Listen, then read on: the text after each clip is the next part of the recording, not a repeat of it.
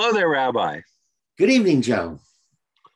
So it's that time of year, and we all know and love it. It's Purim time. We just had the holiday, and we had at the temple. I volunteered along with all the Brotherhood to participate in the Purim Carnival, a little late because the holiday was in the middle of the week. And the groggers are always a big hit with the kids, and I always found it interesting to try to explain to the kids what the grogger symbolized, because every once in a while somebody would ask me, and okay, the graphic details of having someone's neck snap while they're hung didn't seem like the appropriate message for little children. And that got me to thinking about all the other aspects of religion. I, of course, was raised Catholic, and so the Stations of the Cross were firmly punctuated in my mind: scourging and beatings and nails and crowns of thorns and so forth and so on. And then throughout all of the biblical teachings, Sodom and Gomorrah, Lot's wife, et cetera, et cetera, et cetera. Do we teach our children these horrible stories as an example of what to do to avoid God's wrath? What about the positive images of religion and all the things we're trying to accomplish? Where does all this fit together? So who else to go to but the rabbi? You really hit on, throughout my career, there's always been a question: do we Disneyize, if that's a word, what our holidays and our observances, and do we try to clean them up because we're afraid of hurting the kids' feelings, or we don't want to expose them to something? And I've always wrestled with that, because the reason things were put in was several different reasons. One would be the real world. Bad things do happen. And the ability to handle any kind of event comes from being exposed to that event.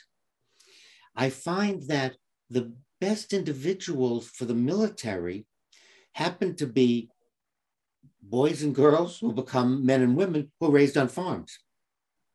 Having an understanding of life and death, and having an understanding of following orders, so to speak, of you're raising chickens. Why are we raising them? Well, when they stop laying eggs, they now become soup.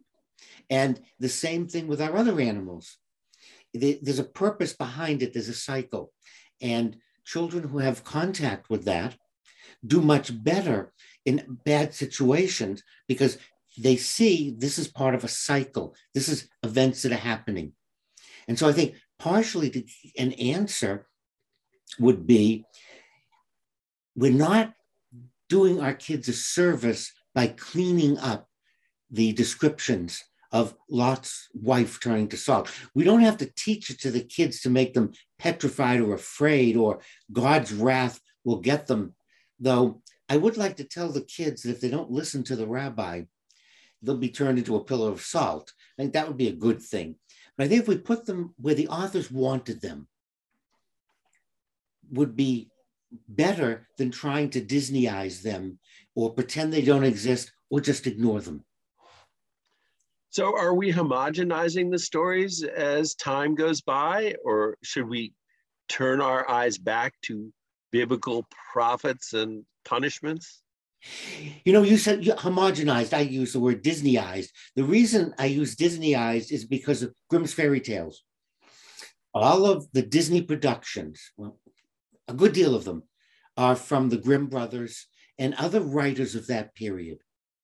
And the message was all the same: stay on the path, or something bad might happen. And I'm going to tell you the story of Little Red Riding Hood, and she deviated from the path. I'm going to tell you about Snow White. I'm going to tell you about Rumpelstiltskin. I'm going to tell you all these things.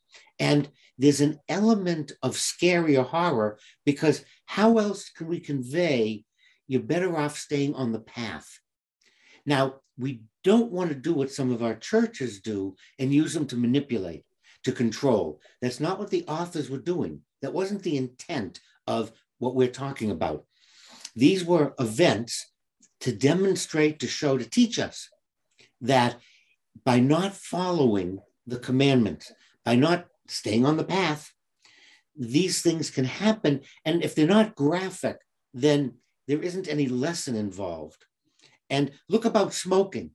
For years, now we have people on television taking out their teeth, showing their trachea tubes. We're showing what happens when you smoke. But for years, the message was, oh, it's not good for you, don't smoke. That didn't work. However, what we're being seen is not made up, it's not pretend, it's an outcome. And I think that was the goal, Joe. So the natural parent's instinct to protect your children may not always be the best one, especially when you're trying to teach them about consequences. I think you have to keep your eye on the prize. What is your goal? If your goal truly is to protect, then you want to teach your children how to deal with what is. Not having them exposed isn't protecting them, because when the events happen, it's a catastrophe. An odd example, the house I grew up in, Brookline, Massachusetts, Coolidge Corner, was a Barry Levinson movie, which outside of Baltimore, not a lot of people watch Barry Levinson. In the house I grew up in, my maternal grandmother died, my paternal grandfather died, my aunt, my mother's sister died in the house, my mother died in the house.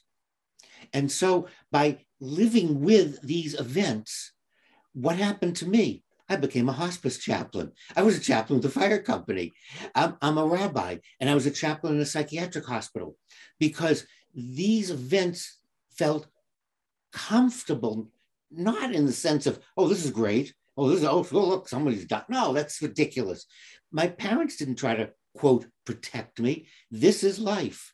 And then you're able to deal with what's going on. And so part of what we're doing with the biblical stories is things happen to people. And whether it's metaphor or true, there are volcanoes, there are earthquakes, there's plague. We just got out of the plague. All these things happen. And scripture gives us these examples.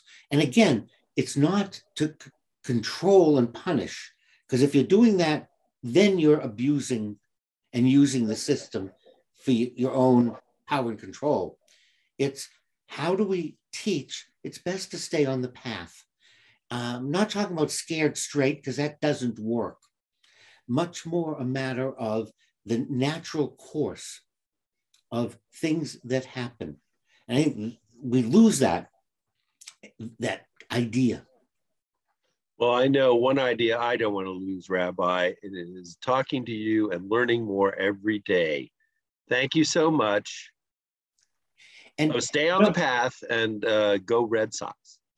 Absolutely, because being a Red Sox fan teaches you hope and patience, because every season through my entire life, it comes down to the last game, and hence the blow socks.